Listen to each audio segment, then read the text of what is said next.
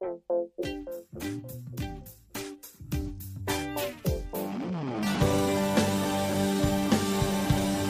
to the teaching ministry of Elevation Church. Today we'll hear from lead pastor Dave Carroll as he teaches a message titled, Enemy Number 3, Pain. Let's join in now. Well, hopefully you turn to Job chapter 30, but before we get there, we've got a few things to do. First of all, I was thinking about pain because we've gone through the three enemies. Now, this will be the third today. We've gone through pride, we've gone through unforgiveness, and today is pain. I'm thinking, how can I introduce pain? Well, I think I looked in the Greek dictionary to look up, what did the New Testament writers say when they were talking about pain? And at the very end, I saw it, and I thought, aha, now I get it. Now I understand what they're talking about when they say pain. Never experienced it, but I understand it fully. And here's how you spell pain. You may want to write this down. C-H-I-L-D space B-I-R-T-H. Childbirth. Yeah. Can I get an amen, ladies? That is pain. I got to tell you, when I think of pain, I wasn't thinking about this, because as a pastor, I'm trying to think, there's people coming and man, they're going through some stuff, and there's a lot of painful things in this life, aren't there? There's some painful things in this life, things that hurt. But when I saw childbirth, and after having 4 boys, I went, that's pain right there. The New Testament writers, they got it.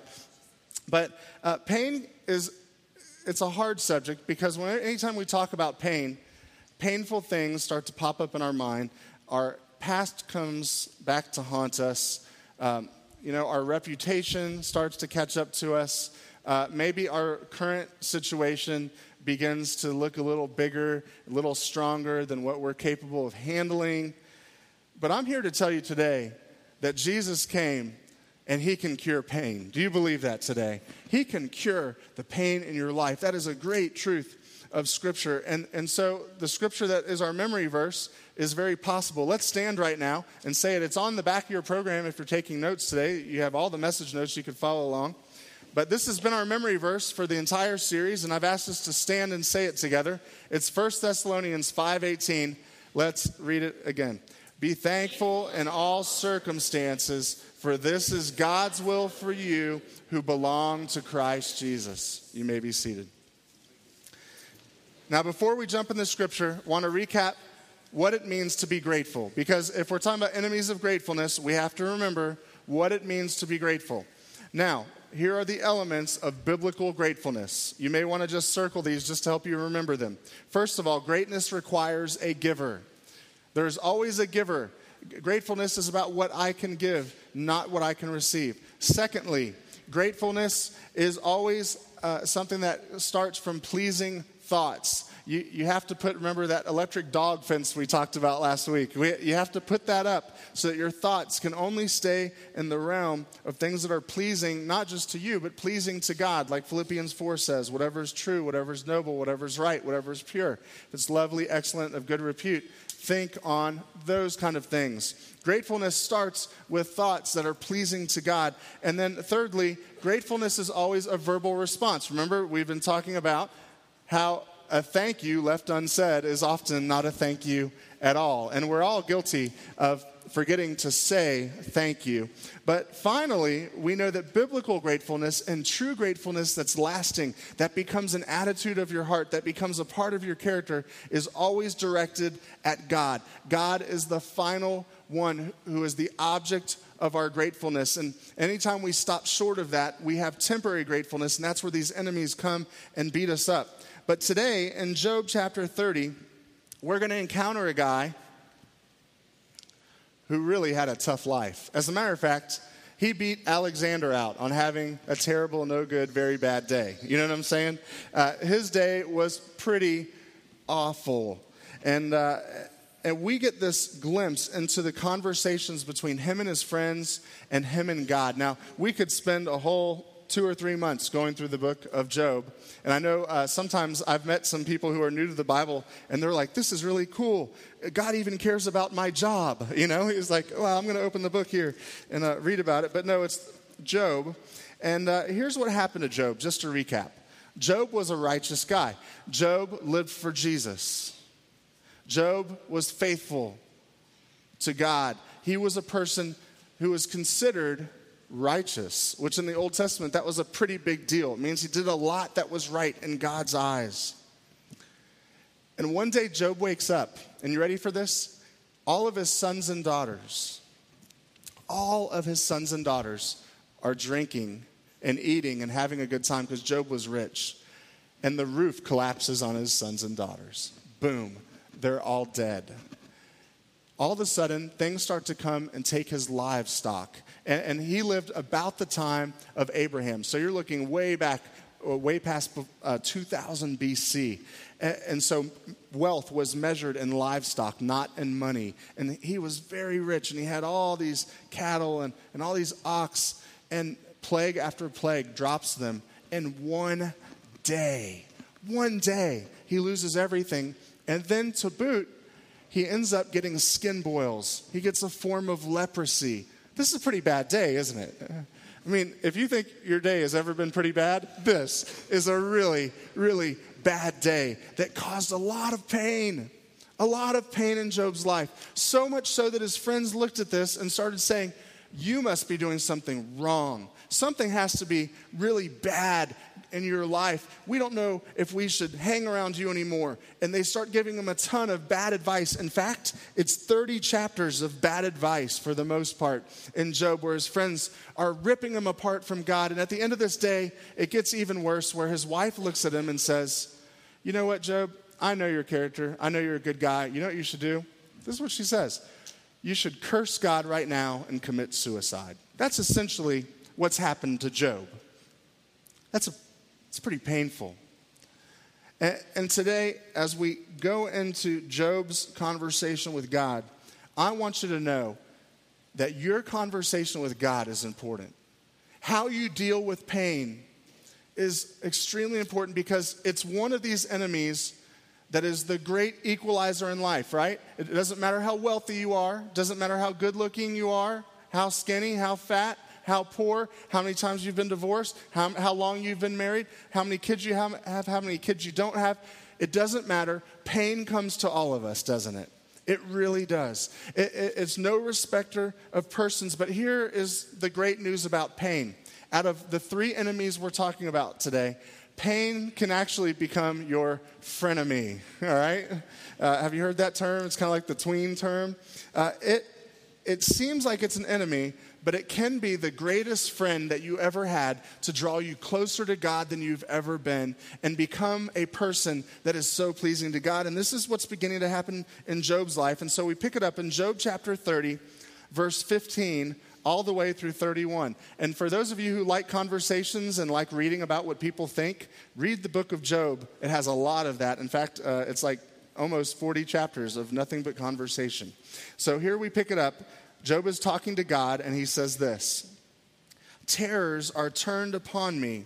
They pursue my honor as the wind, and my prosperity has passed like a cloud. And now my soul is poured out because of my plight. The days of affliction take hold of me. My bones are pierced in me at night, and my gnawing pains take no rest. Has anybody ever had pain that takes no rest? That it doesn't go away? This is what Job is feeling. By great force, my garment is disfigured. It binds me about as the collar of my coat. He has cast me into the mire. Who is he? God. He recognizes that somehow God has allowed this. And back in early in Job, you figure out that God actually went to Satan and said, have you ever thought about my servant Job? Have you ever thought about him? Wow. Yeah, God can allow the pain, which tells us why pain can also become our friend. And I have become like the dust and ashes. He says, I cry out to you, God, but you do not answer me. Have you ever felt that way? Where you've cried out to God asking for help, and the pain is there, you can't make it stop, and God won't answer? Well, Job felt this way. He says, I stand up and you regard me, but you have become cruel to me. With the strength of your hand, you oppose me. You lift me up to the wind and cause me to ride on it. You spoil my success, for I know that you will bring me to death and to the house appointed for all the living. Surely he would not stretch out his hand against a heap of ruins if they cry out when he destroys it. Have I not wept for him who was in trouble? He's saying, haven't I gone the extra mile, God? Has my soul not grieved for the poor? When I looked for good, evil came to me. When I waited for the light, came darkness. My heart is in turmoil and I can't rest. Days of affliction confront me. I go about mourning, but not in the sun. I stand up in the assembly. He goes to church, right? Cries out for help. And he says, I'm a brother of jackals and a companion of ostriches. Means he goes to church and everybody's like, Job, we don't need to be around you because if we're around you, we don't want anything bad to happen. You know that kind of, have you ever been that kind of person or known that kind of person where you're like, something's wrong. I don't want to, I'm going to back away. This is what was happening to Job. He said, my skin grows black and falls from me. He looked disfigured. My bones burn with fever. My harp is turned to mourning and my flute to the voice of those who weep. In other words, he turned into a country music star, right? Started singing about everything that he lost. This might have been the birth of country music. We don't know this, but it very well could have been. Job had an option. He's wrestling with God. He's saying, God, why? Why is this happening to me? I don't understand it. When will there be light in my darkness? And he had a choice to let pain become an enemy of his gratefulness and ruin not only his walk with God, but his attitude in life. And this is where we come to the place to talk about pain. Everybody, if you're taking notes, write this down. Pain says, I place God in the way of a grateful heart. Now, if we recap for just a second, remember that pride says, I'm going to elevate myself and I get in the way of me and God. Pride is my problem. Unforgiveness is where I put others in the way between me and God. And remember, unforgiveness is where we want to just get a cheap win. Unforgiveness is something where we say, well, you know what I could do? I can beat up on this person over here. I can beat up on my spouse. I can beat up on my ex. I can beat up on my kids. I can beat up on my boss so that I feel good about myself. But yet we never get to a place of gratefulness and contentment in Christ because unforgiveness gets in the middle. Other people. But pain is different. Pain is where we literally try to grab onto the throne of God in heaven and we're trying to yank him down, saying, get down here. You're not really God. I don't really trust you. And you know what that makes you? It makes you human to think that way. It doesn't make you a bad person, but you can't stay there. Job, he had a pretty tough conversation with God, didn't he? That was about as rough of a conversation as it gets, about as real. But here's what you have to know about pain. The more we know about pain, the more we can respond appropriately to it and let God do his work in us. The first thing that you need to know about pain is that the great tool that Satan has in pain is loss. Usually, the pain that hurts the most accompanies the greatest loss in our life. You know, it could be you lose your health. It could be that you've lost your family. It could be that you had a business deal go bad and now you're in loss. You may have foreclosed a home. You may have seen your bank account dwindle. You may have lost a friend. You may have lost a parent relationship where you no longer speak, and that causes great pain. You see, Satan's been using this since the beginning. What did he try to convince Adam and Eve of? Hey, you're going to lose knowledge if you don't eat this. Well, I don't want to lose anything. I don't want there to be any pain or any trial in my life, any hardship. What did he do with Cain and Abel?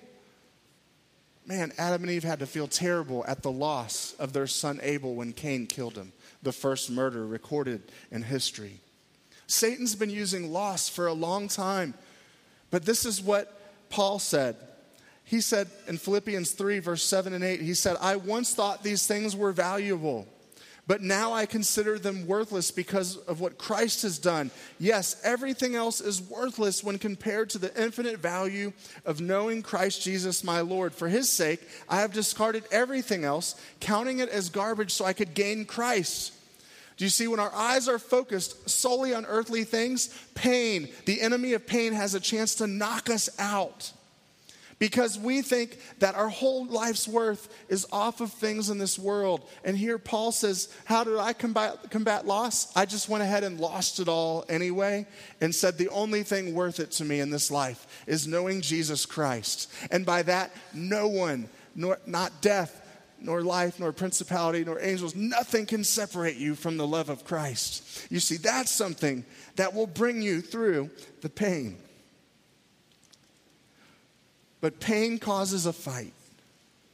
Whether it's silent or aggressive, whether it's an inward conversation like Job had with God, or whether it's going crazy and trying to destroy everything around you, pain often causes a fight.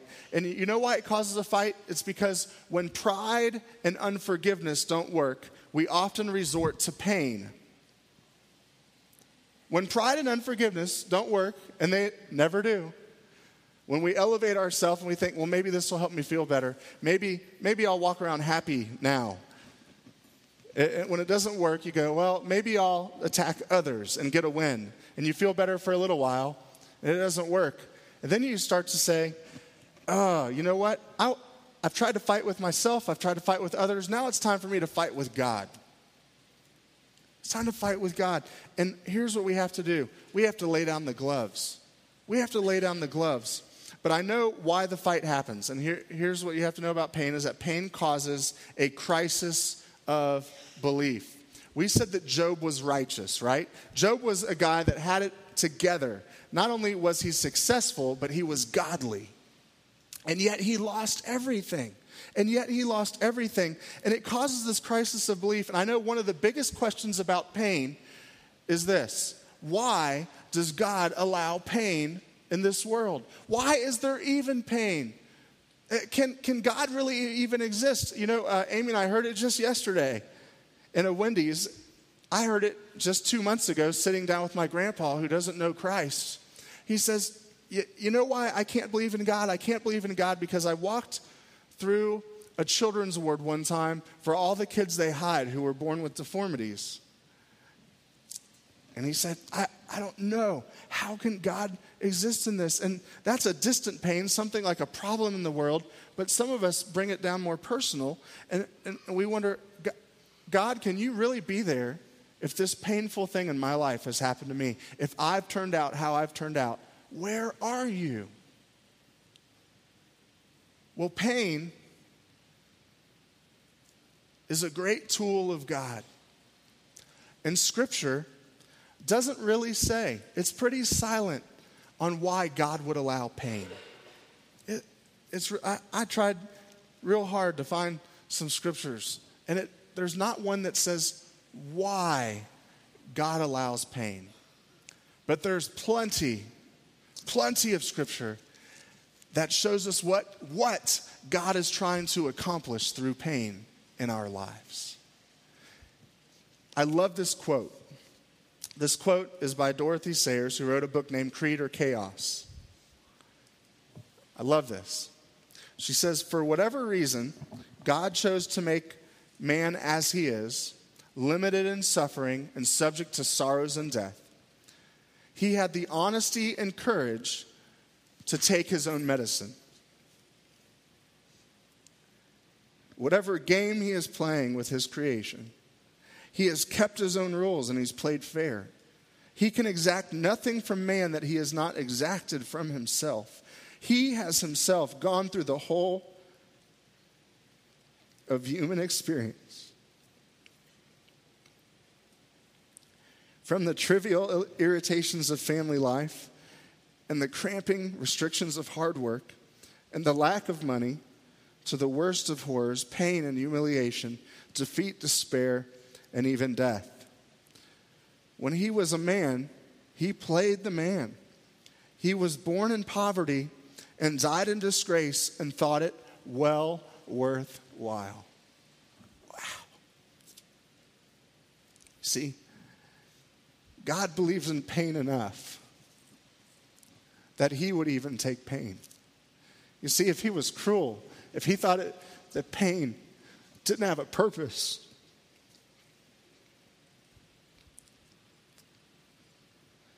then the cross would never have happened. We would never be forgiven. We would never be free. I know for many people that we encounter, when we talk about pain, they want to know all the knowledge in the world, trying to figure out, why does pain exist? But I'd like to submit to you today, in pain, in the middle of the crisis of belief, that maybe we need less books. Maybe we need less written on the subject. Maybe we need to seek less knowledge.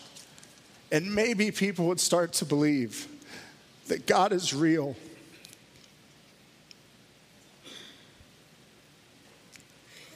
That he exists, that he cares. If you and I would trust him through our pain.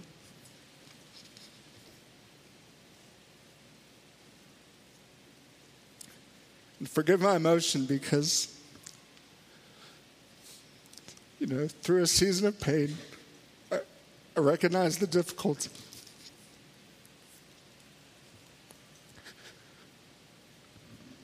But I know this. Pain is always measuring one thing. You may want to write it down. Pain is measuring our distance from God. You see, people in third world countries who are starving to death, they never say, "Where is God in the pain?" Because they know where he is, because they're close to him, because they daily depend on him in their struggles. But somehow, we think that comfort is the best. But really what is being best is being close to Jesus. And if more Christians would step up and live for Christ and close the gap of distance and live in the presence of God through their pain, the world would know that God is real and they wouldn't need a book to prove it. So what is God trying to do with pain? What is he trying to do with somebody like Job who had a terrible day? God uses pain to strengthen our character. He uses pain to strengthen our character. You see, character is a muscle. Character is not some magical thing that gets put inside of us. But it's a muscle that has to be worked. All of us want to become the people that God wants us to become. Is there anybody in the room who wants to become the person that God intended you to be in the beginning? Well, that's right. Well, God is producing character, and without pain, we don't get to stress the muscle, and the muscle never grows. Now, I used to be, and all of you can tell, I used to be a weightlifter, right? I used to pump iron, and now I pump forks. You know what I'm saying? I'm really good with the fork. Really, really, really good with it. I can pick up anything with it. But I remember working out. When I first started, I thought, oh, that hurts. Hey, bench pressing 150 pounds, that's hard. I don't want to do that anymore. So I would stop, and my muscles were sore for weeks. I remember one time in college, I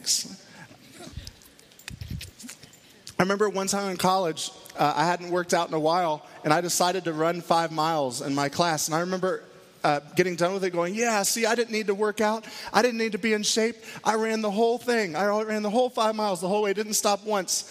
And I didn't stand up out of a chair for about 3 days afterward, right? Well, pain is that way.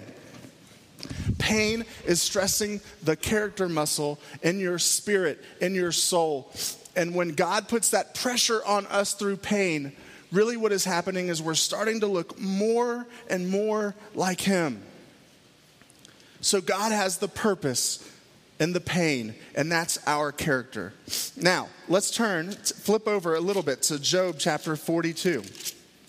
Let's read the end of Job's life, or the end of the record of his conversation with God, anyway. Job goes through all this struggle. He has to endure a lot of bad advice. Does anybody ever get bad advice in pain? It seems like that's the only kind of advice that ever pops up in pain is bad advice. But Job goes through this series of emotions. He's lost everything. He's sitting there. He's with God. And at the very end, this is what he says to God. Job chapter 42 and verse 1. Then Job answered the Lord and said, I know that you can do how much? Everything.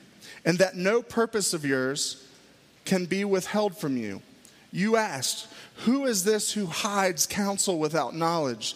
Therefore, I have uttered what I did not understand, because God had been asking him a bunch of questions, and Job was firing back answers through the whole book, saying, I think I know what's going on, God. And he says, I don't even know what I was talking about. You have things that are too wonderful for me, which I did not know. Listen, please, and let me speak. You said, I will question you and you shall answer me. I have heard of you by hearing of the ear. But I love this. And here's the purpose in pain. He said, I've heard of you. I know about you. I love this line right here. You may want to underline it in your Bible. But now my eyes see you. You want to see God? You want to get close to him? You want to understand who he is and have a close relationship? God will have to use pain. He will have to use pain so you don't just know about him, but you know him. You get what I'm saying? You see the difference. And then he said this, therefore I abhor myself and repent in dust and ashes. Remember how we said pain causes us to grab the handles of the throne of God and try to pull him down? Well, there in verse 6, he said, I abhor myself. He's getting rid of pride. He's getting rid of unforgiveness. You see the enemy starts to fall. Now, not even pain can be an enemy, but pain has become his friend. He pushes God back up to the throne. And he said, I'm no longer everything I thought, but God, you are everything. Here's the good news about pain. There's one pivotal point that will determine whether or not it becomes your enemy or whether it becomes God's instrument of character in your life. And here's the word. It's surrender. You see, pain always causes surrender. You're going to surrender in pain. The question is not whether you will surrender. The question is, who or what will you surrender to? You're going to have to do it anyway. It's kind of like the phone call. I love it when Amy calls me and I'm at the grocery store because I wanted to get something. You know, guys do go to the grocery store, but it's when we get like one thing in our head that it's like, man, I would really like to get some, fill in the blank. You know, they'll go get that thing. It's like that Facebook map that you've seen going around where a guy just goes in, zip, so the thing walks out instead of like zigzagging around the store. But I love when she calls me and says, hey, will you get something from the grocery store? And I'm already standing in the grocery store, right? Because it's like, I'm there anyway. I'm like, this is a big husband score. I'm going to win. Well, surrender is something you're going to have to do anyway. If you are in pain, you are standing in a place where you will surrender. You have to do it anyway. But who are you going to surrender to? Even Jesus in Luke chapter 23, verse 46 said this. Then Jesus shouted when he was on the cross, right? Father, I entrust my spirit into your hands. And with these words, he breathed his last. Even Jesus, remember, he put his money where his mouth was, played fair with his creation, came and experienced everything we've experienced. He said, I surrender my spirit to you, God. What an example of surrender. When on the cross, he had all these emotions. My God, why have you forsaken me? Father, forgive them, for they know not what they do. All these enemies of gratefulness, all these enemies of being close to Jesus. We're starting to well up in fully man. Jesus, who is fully God and fully man, but the fully God part struck down the enemies and he was able to surrender. But you may wonder, how do I surrender? Well, that's a great question. I'm glad you asked. Here they are. We learned this from Job. You'd have to read the whole book to get them, which we won't do because I know that you want to eat turkey on Thursday, right? And so here's what Job did. When you go back and read Job 1. It's homework this week. And then read Job 42. And one of the most amazing things that kicked off Job's ability to surrender was he remained in the presence of God. And that's the first part of the process of biblical surrender, pointing your surrender in pain the right direction. Elizabeth Elliot, who was a missionary, who went on a missionary journey and right away had her husband killed by the locals, said this about the presence of God in pain. She said, I'm not a theologian or a scholar. Well, good. Now we can all relate, right? But I am very aware of the fact that pain is necessary to all of us. In my own life, I think I can honestly say that out of the deepest pain has come the strongest conviction of the presence of God and the love of God in my life. You see, if you and I will just remain in the presence of God during pain, we are starting to get biblical surrender. If we'll stay there. And here's the news. You can't leave God's presence anyway. Check out Psalm 139. If you read verses 7 through 12, it said, the psalmist said, where can I go from your presence? He said if he went to hell, God would be there. If he went to the depths of the earth, God would be there. He said, if I went to the darkest place in all of creation, there God would go, oh, there you are. You can't run from his presence. So stay in it during pain. Stay there in the fire with God and close the distance. Here's the second part of the process. Display biblical patience. Display biblical patience. Patience is one of the fruit of the Spirit. It's something that the Holy Spirit of God and the believer is trying to develop in our lives. And when we exit out of surrender and because of impatience, here's what ends up happening. Addiction begins to happen. This is where the parts of our personality that we hate begin to happen. Because we won't stay for the long haul. We won't stay from chapter 1 to chapter 42. We want to exit out at chapter 10 and go, God, this is too much pain. I'm tired. Now I'm going to hit the alcohol. Now I'm going to beat my spouse. Now I'm going to be angry at somebody. I'm going to bust out and yell at people. God, I have a cure for this that's better than your cure and better than your time. And so I'm going to push patience away. That's what we like to do. But the truth is, if we'll wait on God's time, his answer is best. Hear me, friend, hear me. God's timing is better than your timing and my timing. You may think you need the money now. You may think that God has turned his back on you. But here's the truth. When God comes through, when he is done with his purpose and pain, the end result will be better than anything you or I could ever do on our own. The third process of surrender is this. How do we know that we've defeated this enemy and gratefulness has welled up in our life where our praise and our thankfulness and our gratefulness is directed at God? It's when our pain produces praise. One of the reasons I love singing, a lot of people say, why do we sing in church? There are a couple different reasons. I'm not going to name them all. But one of the things I really have come to love about singing in church is that no matter what's happened in my week, I have to praise. I have to show up. And I have to say, God, thank you for this week. Even if the week stunk. You know what I'm saying? Even if it's been one of those weeks. I show up and I have to praise. And you know what it does? It strong arms my surrender to the right direction. And now this enemy of pain no longer has a grip on my life. But instead, I get to be grateful. And next thing you know, I leave Sunday morning. I never leave Sunday morning discouraged. It's funny, no matter how tough Sunday morning could be, or Saturday or the day before, I never leave Sunday morning. And here's the news, and you can agree with me. I'll get a big amen. It's not because the sermons are great. That's not it. Amen. I knew I'd get one.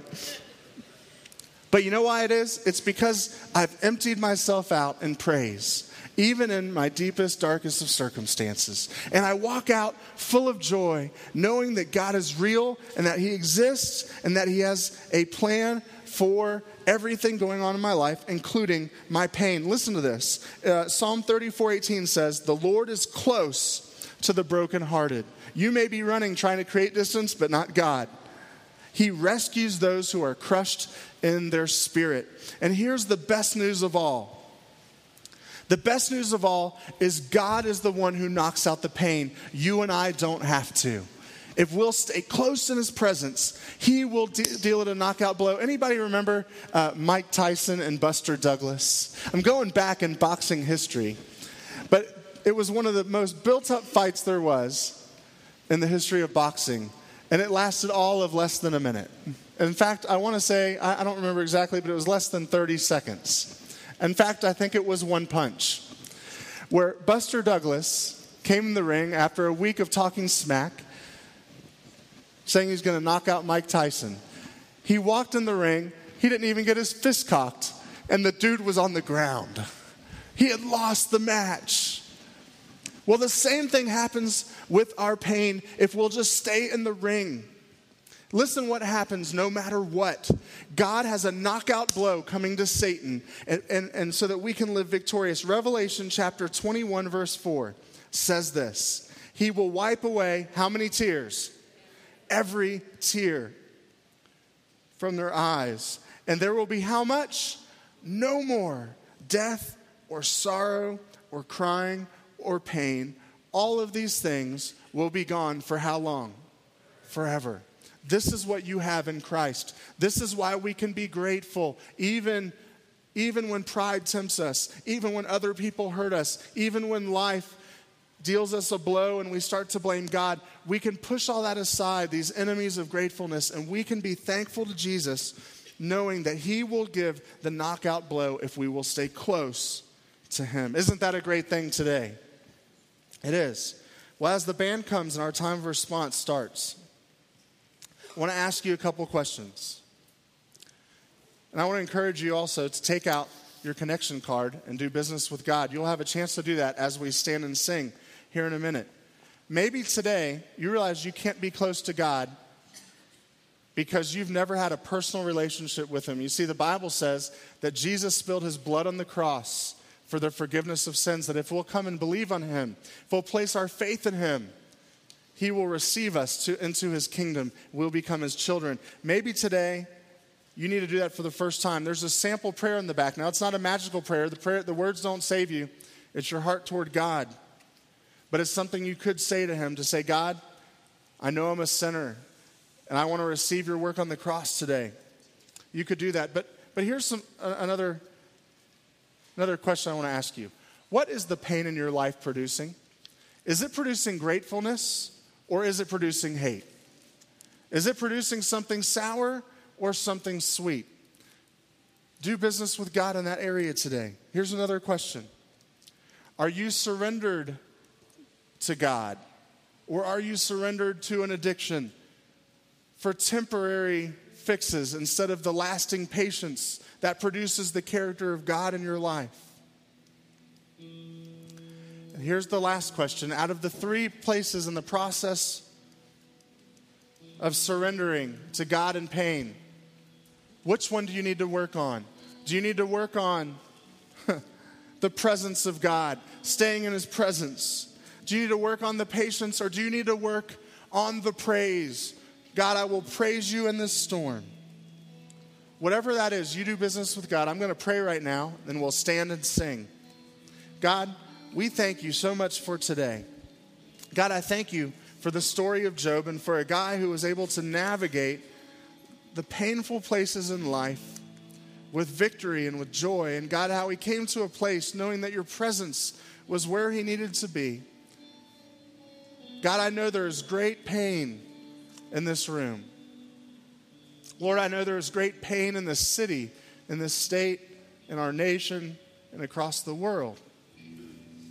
And God, today, we confess that many times we've been upset at you or questioned you because of our pain. But today instead, God, we turn it back to praise. God, knowing that you have a purpose. Lord, we ask that you would develop your character in our heart and in our life. Father, that we would look more like you as you stress our muscles that are spiritual. God, we ask these things in Jesus' name. And everyone said, let's stand and worship the Lord and pour back praise on him this morning.